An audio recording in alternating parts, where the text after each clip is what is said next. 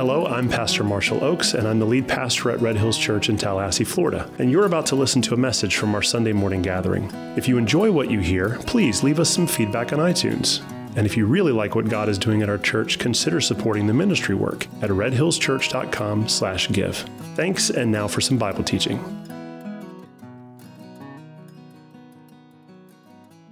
Okay, we're in Isaiah. We kicked off the message series last week. The time period in the history of the world that we're studying right now in this book was around 736 to 687 BC.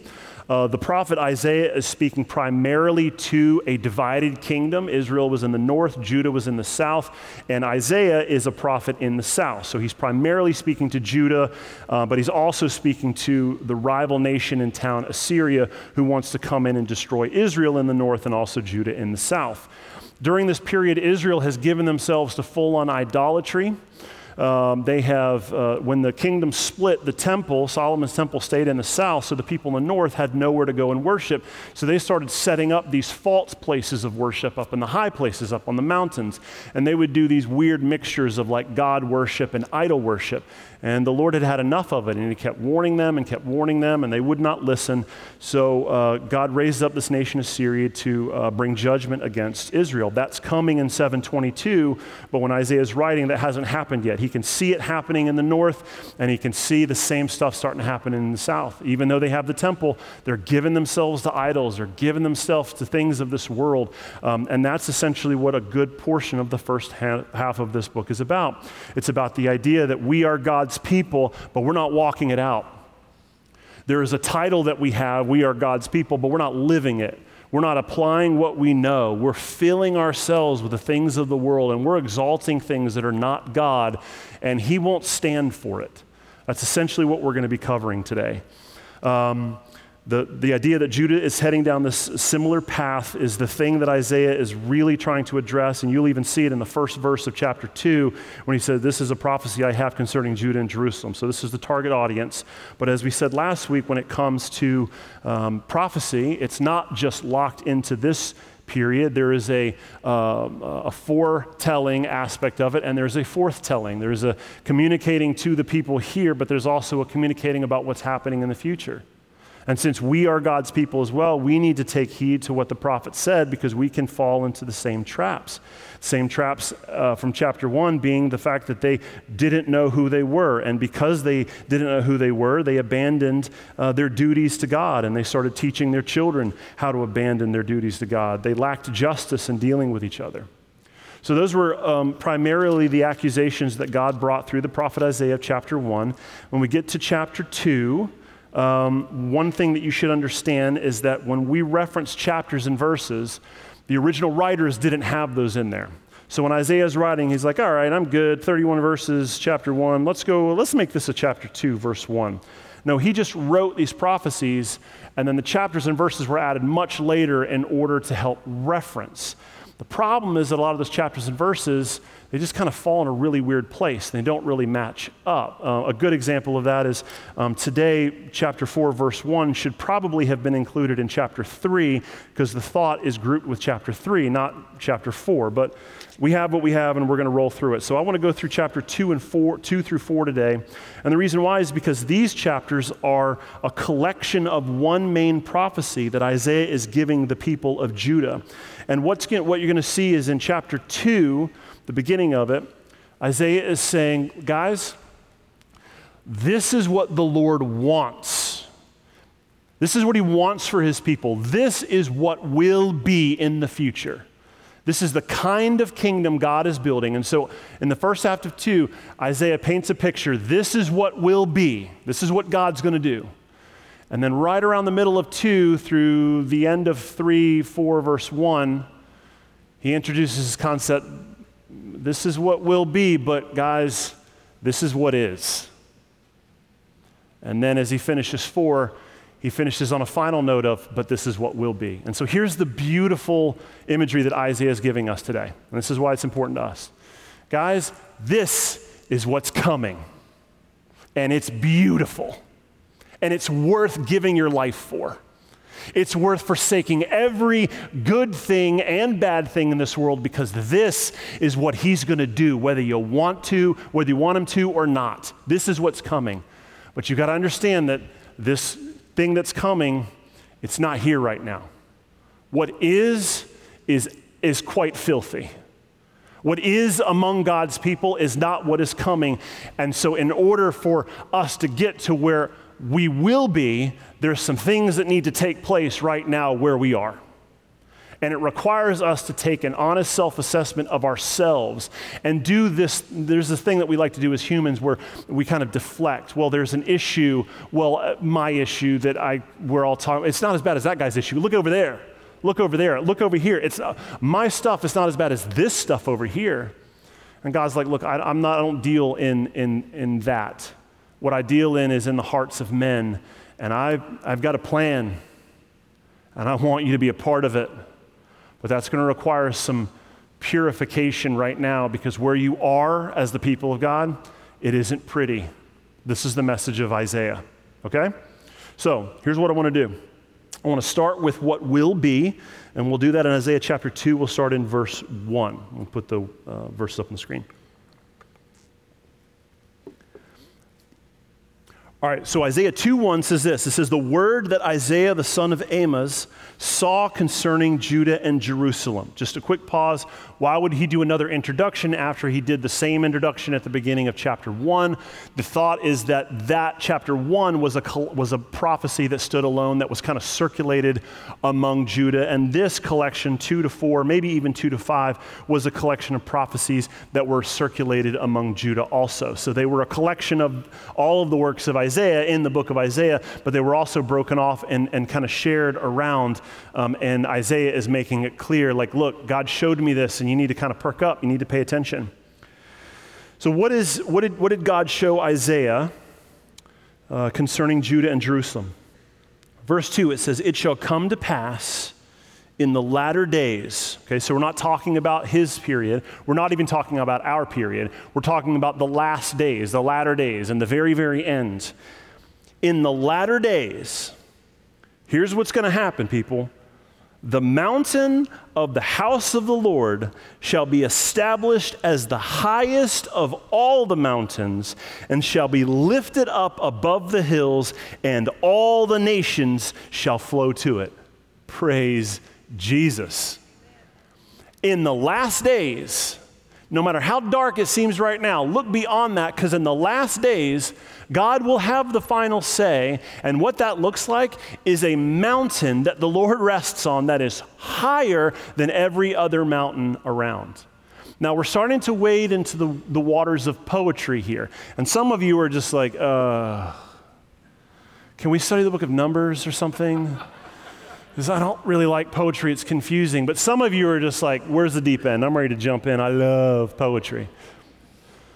Prophecy is not always poetry, but it's most often poetry. And what I mean by that is when the prophets are speaking about what God is doing now or what he will do in the future, the prophets always use poetic language because what it does is it wraps symbols in the minds of the reader to communicate huge ideas with very, very simple principles.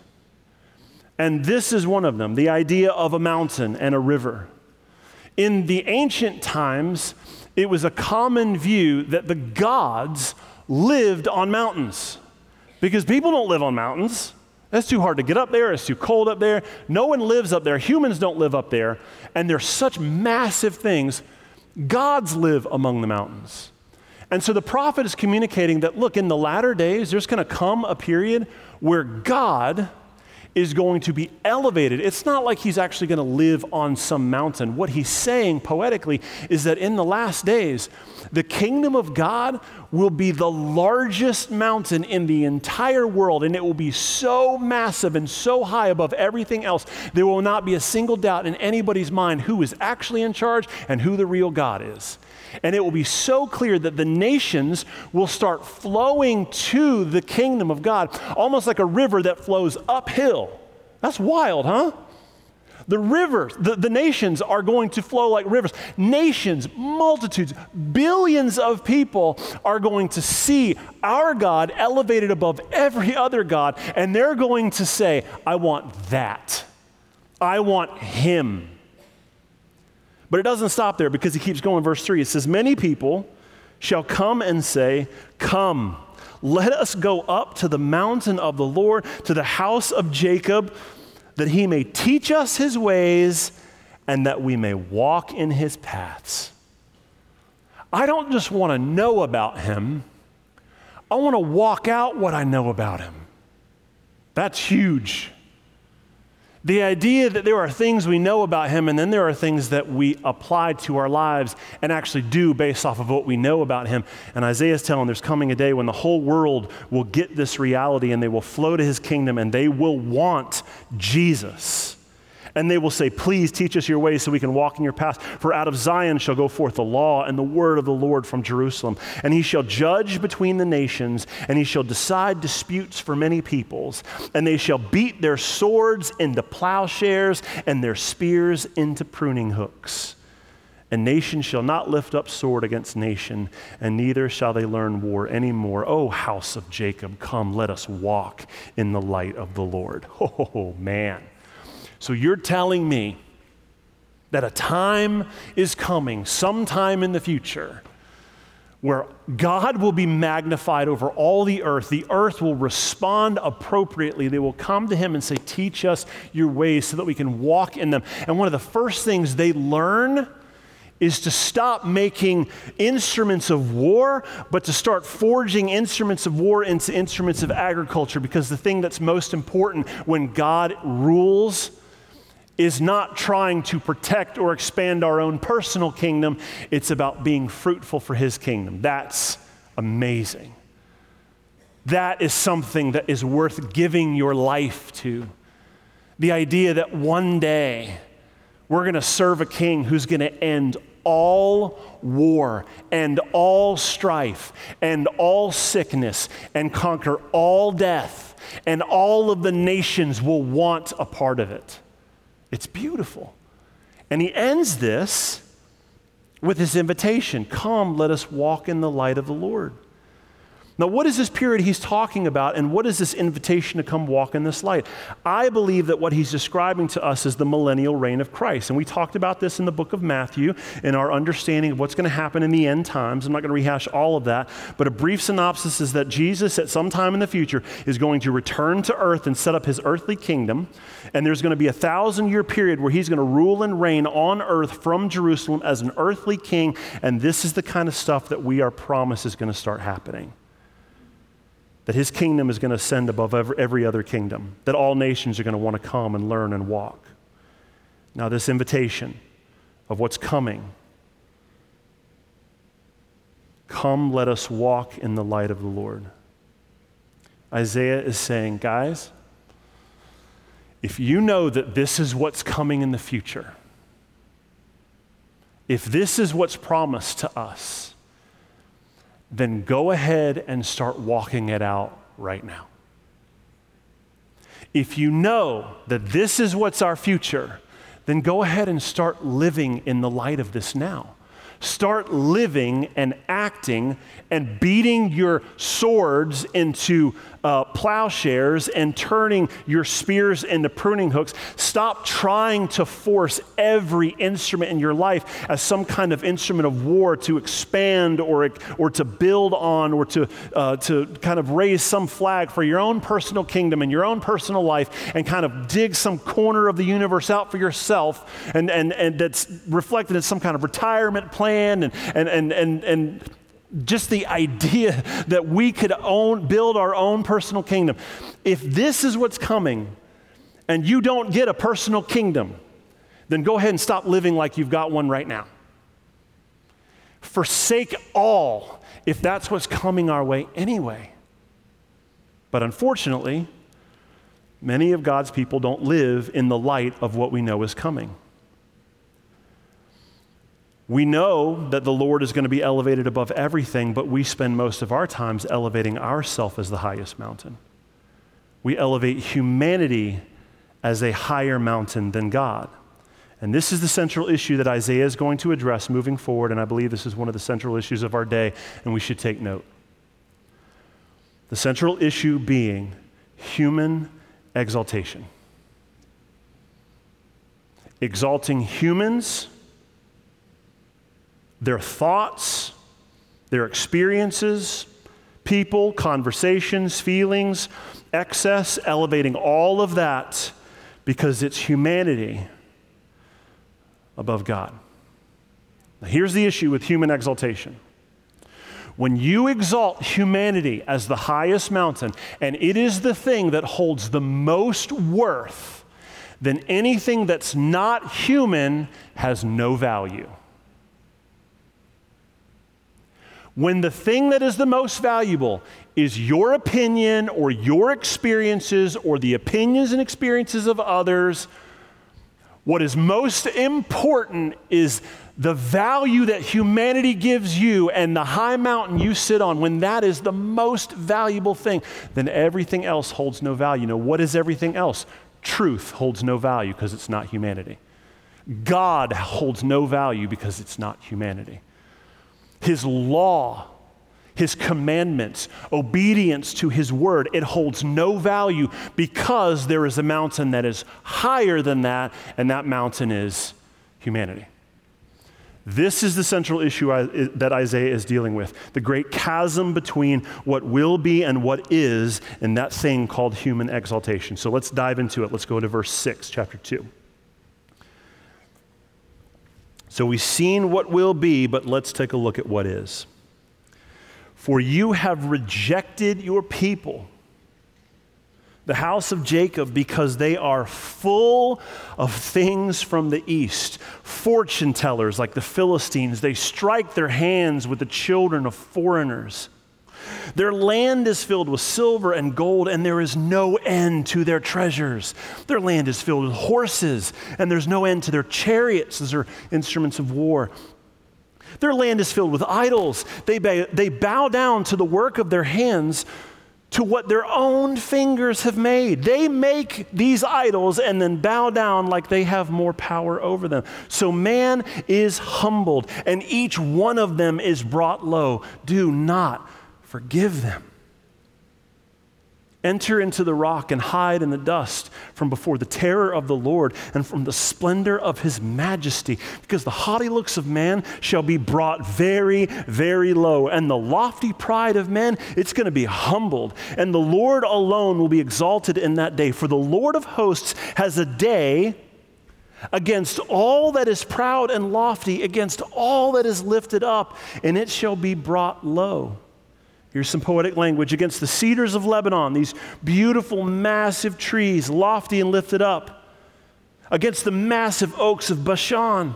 Against all the lofty mountains, against the uplifted hills, against every high tower, against every fortified wall, against the ships of Tarshish, against all those beautiful craft, against the haughtiness of man.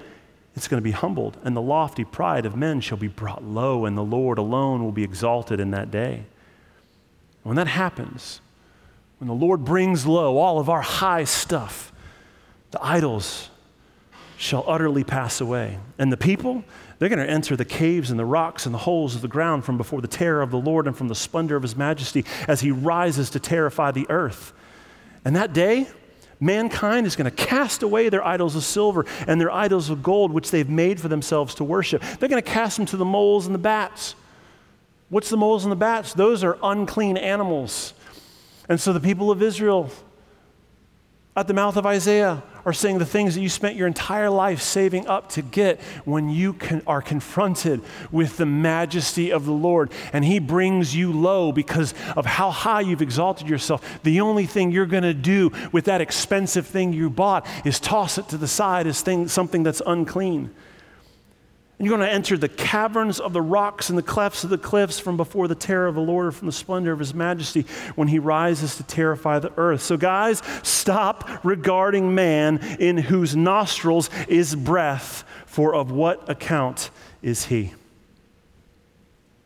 So in 6 through 22, God's people are exalting humanity over God, and it's clear in the fact that they love things from the East. God's people love foreign worldviews. They love mysticism. They love fortune telling. They love manipulating people with people. Just call this number and then somebody will tell you a fortune. This idea that somebody has some hidden knowledge, and if you just stand on your leg the right way and drink the right drink, then you're somehow going to understand some kind of mystic corner of. It's got to be more complex than just reading the word and obeying it. There's got to be more to that. We exalt humanity over God in the way that we desire treasure and technology and instruments of war, in the way we worship things made with our own hands. And Isaiah says, guys, God, he doesn't tolerate that. He's not making a people for himself that spend all their time chasing the world and the things they make with their own hands. He has a plan, and his plan is to bring everything high low. He's going to bring everything that we exalt above him to the ground. This is stuff in your own personal life. This is stuff in your family. This is government systems. This is entire economies. The result when humans elevate the systems of God above him, it's the same every single time. It is always burnt to the ground and brought low. Which is funny, that's the irony. We spend all of our time trying to elevate, but we always get the same result. When we try to lift it high, it always ends up low. It's almost like somebody else is behind this. That every time we try to advance, all we get is just the things in our hands crumble.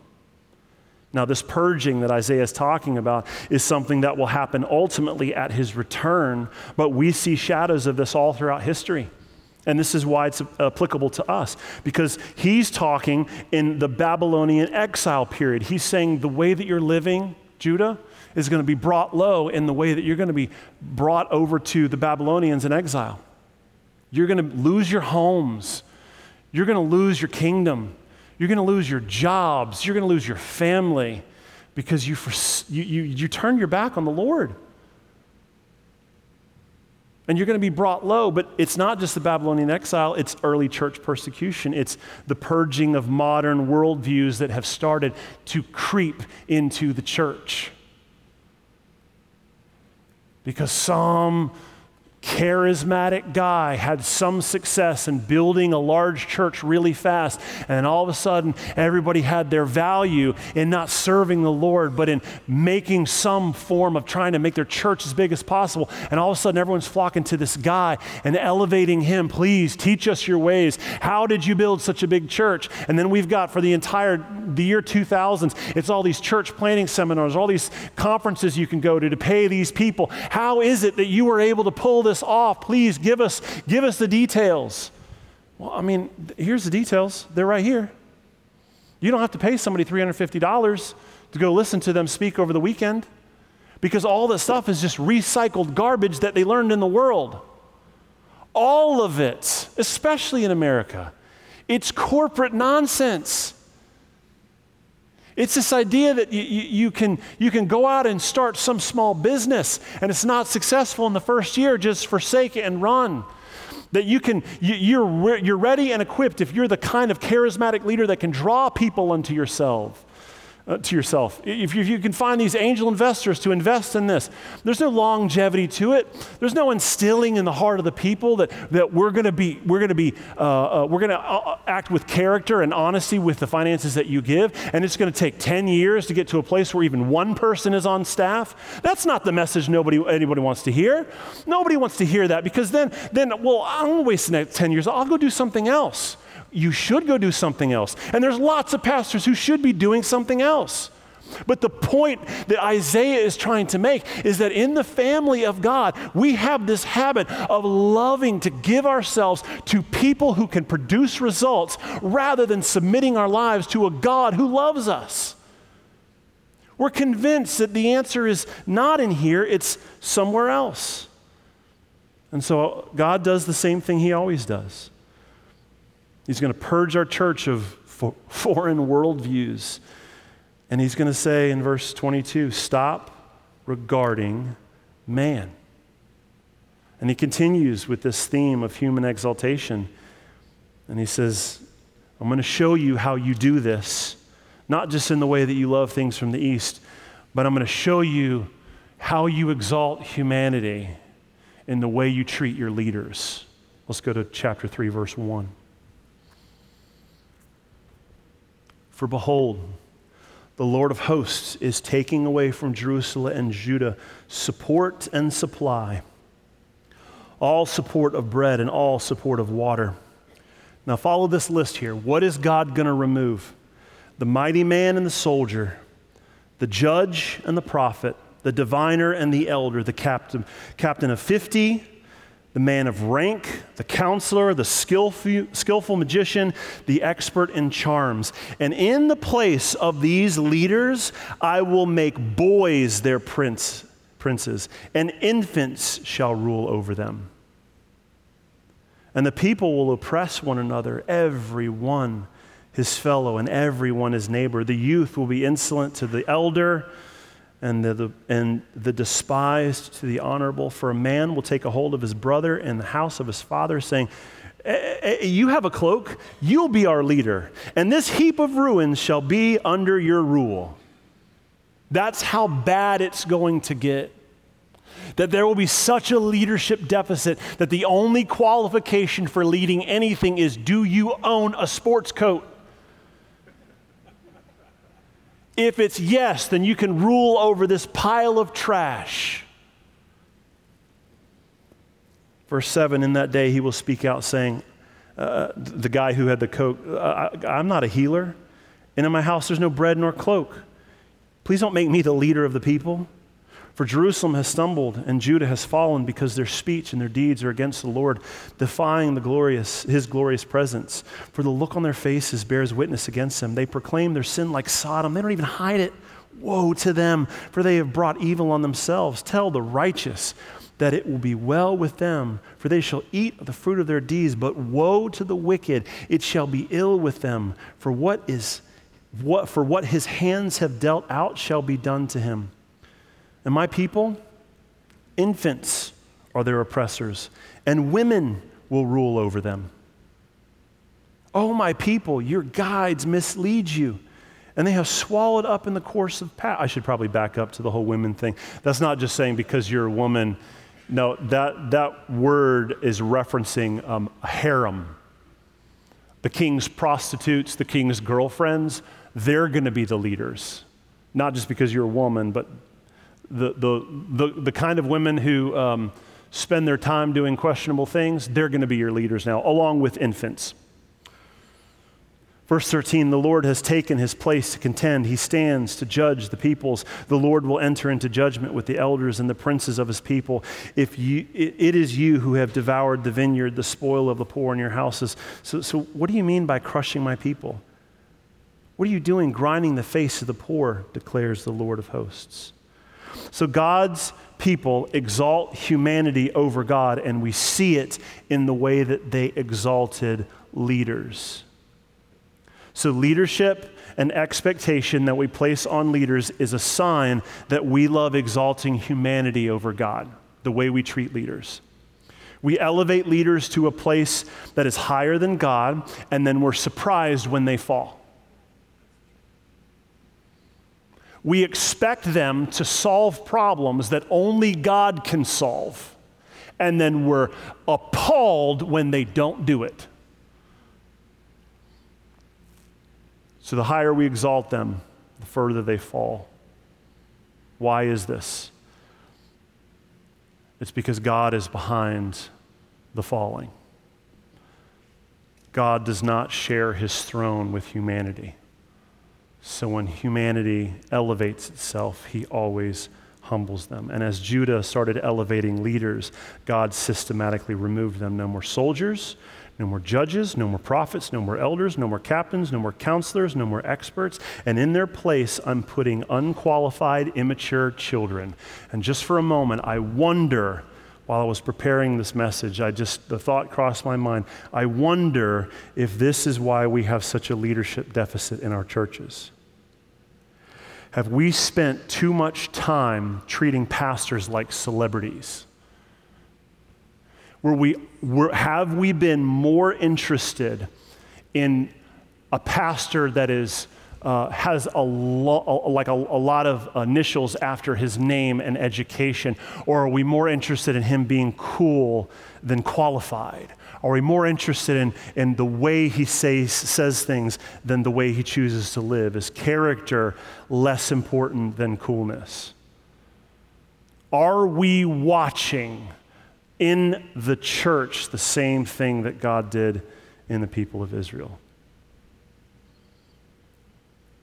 Well, if he is, what does it teach us? Well, first and foremost, it teaches us the importance of strong leadership. Strong leadership reinforces the fabric of society. God gave us leadership. He gave some people the mantle to carry it. It is a heavy, heavy burden. And they are responsible for setting the example and being the prime representative of God's kingdom. And if they're not, they're held to a higher standard than people who are not called to places of leadership. And woe to those who were never called to places of leadership, but were elevated by the people around them and now find themselves in a place where they're having to do something they weren't called to do, and the people expect them to perform rather than go to God. So if this is true, if strong leadership reinforces the fabric of society, and that God has designed this for humanity to function and thrive, when we exalt leaders above God, he removes them. What is our takeaway? Our takeaway is we should pray for leaders, honor leaders, and work to be good leaders in every sphere that God has given us.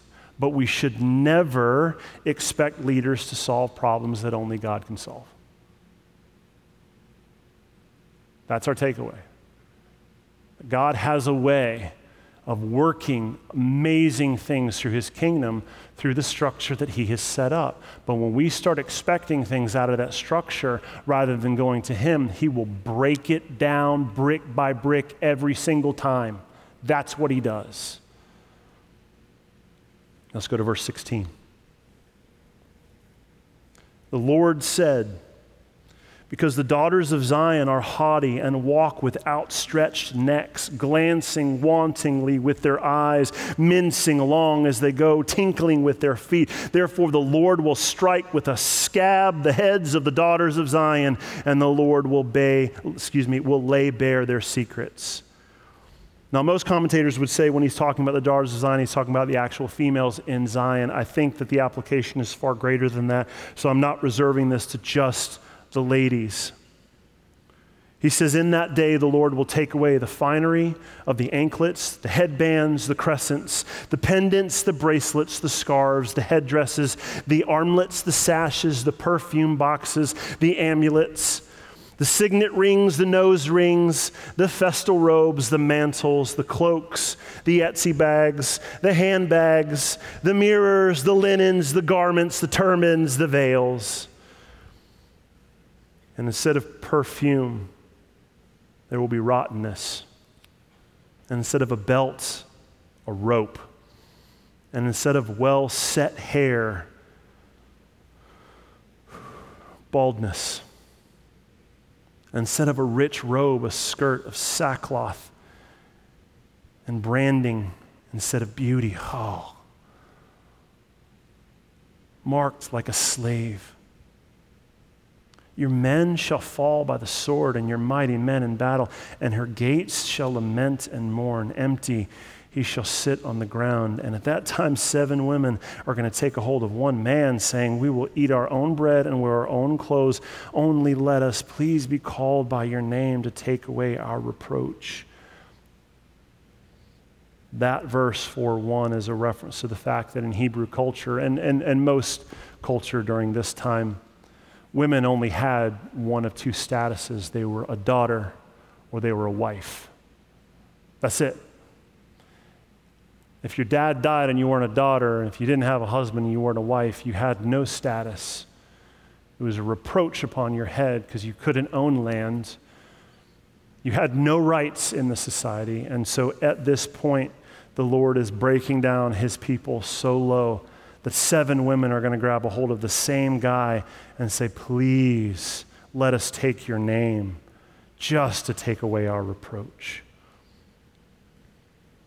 So in 3:16 to 4:1, God's people are exalting humanity over God, and we see it in the way that they fill their lives with excess. They can't stop buying things that are designed to bring comfort and to elevate their status. They spend their money on things like clothes and perfume and mirrors to look at themselves and jewelry. They value obtaining things, but they never give things away. This is a sign that God's people are elevating humanity over God because they can't handle excess. They can't say no. They fill their houses, and then they fill their garages, and then they buy a storage unit to fill that because they can't say no. They don't know when to let go of things because their life is built around holding on to things. So how does God humble people of excess? He humbles them by taking away their excess. He replaces their perfume with rottenness, their belts with ropes, their hair with baldness. He takes all of their full homes, their full garages, and their full storage units, and he purges them.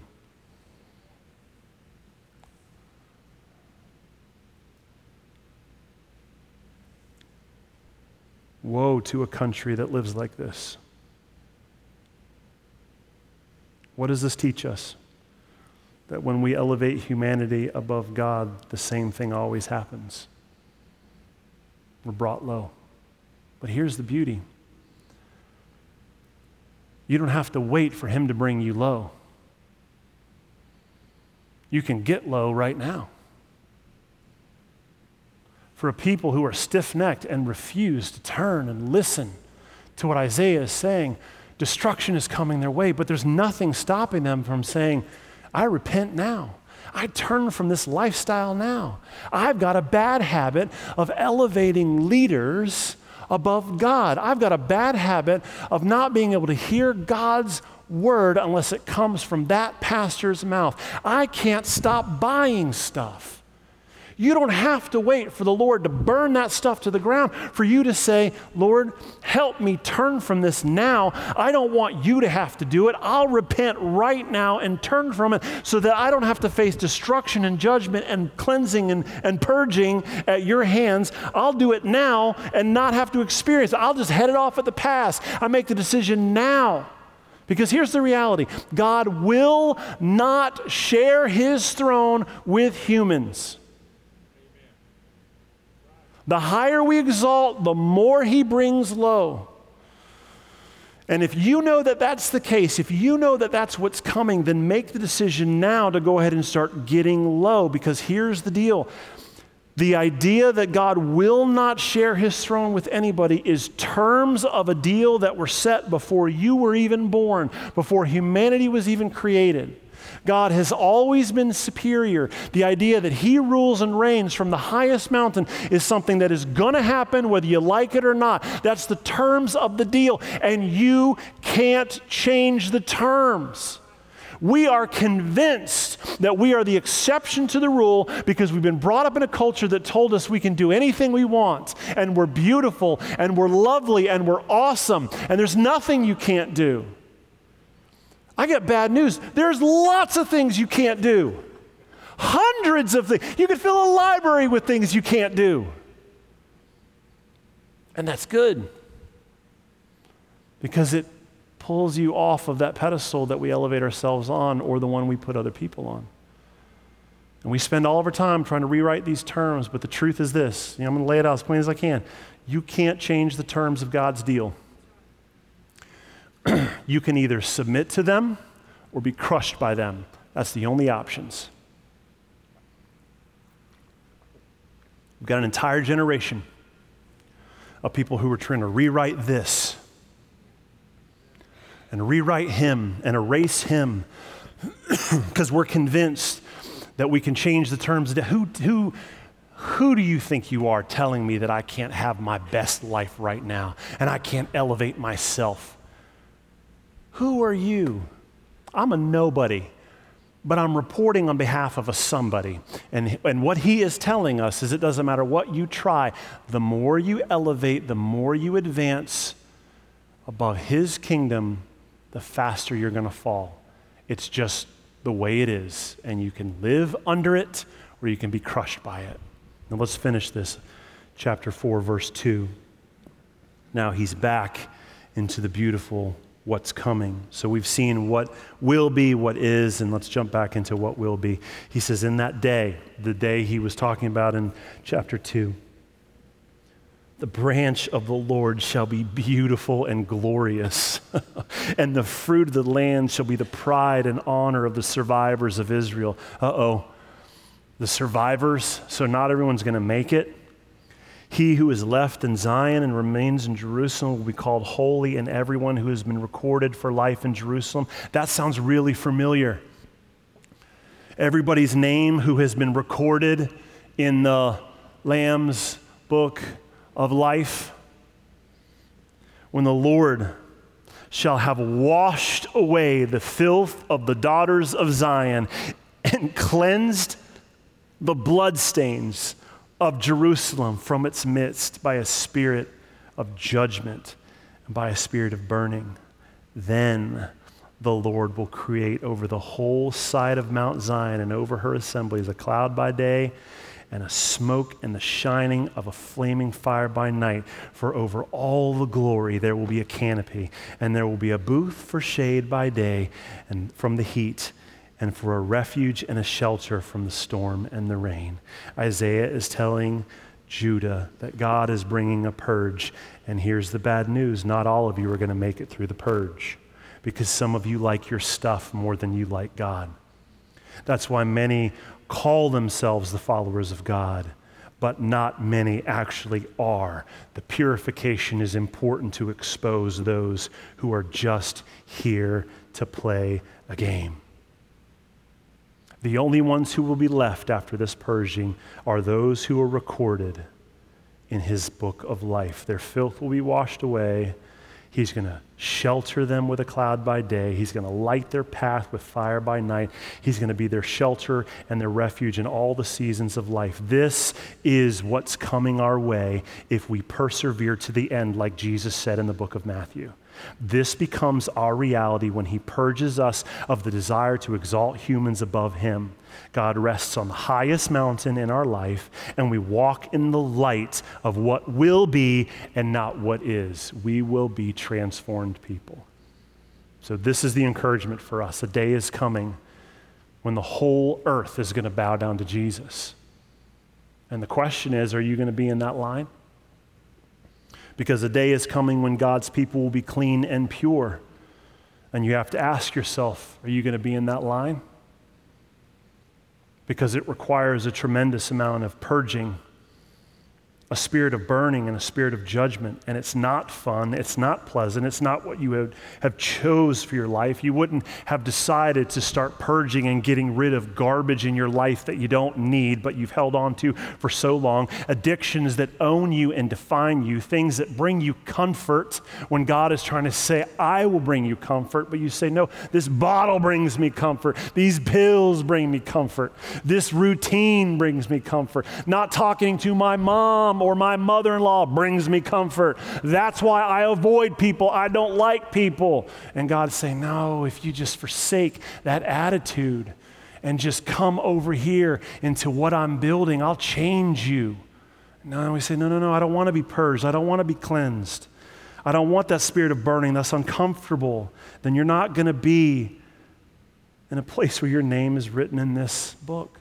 And you're not going to experience the beauty of being sheltered by the God of the universe. So, if we know what will be, then we need to start asking God to make us like this now. So our prayer is, Lord, Steer us clear of the temptation to elevate humanity above you.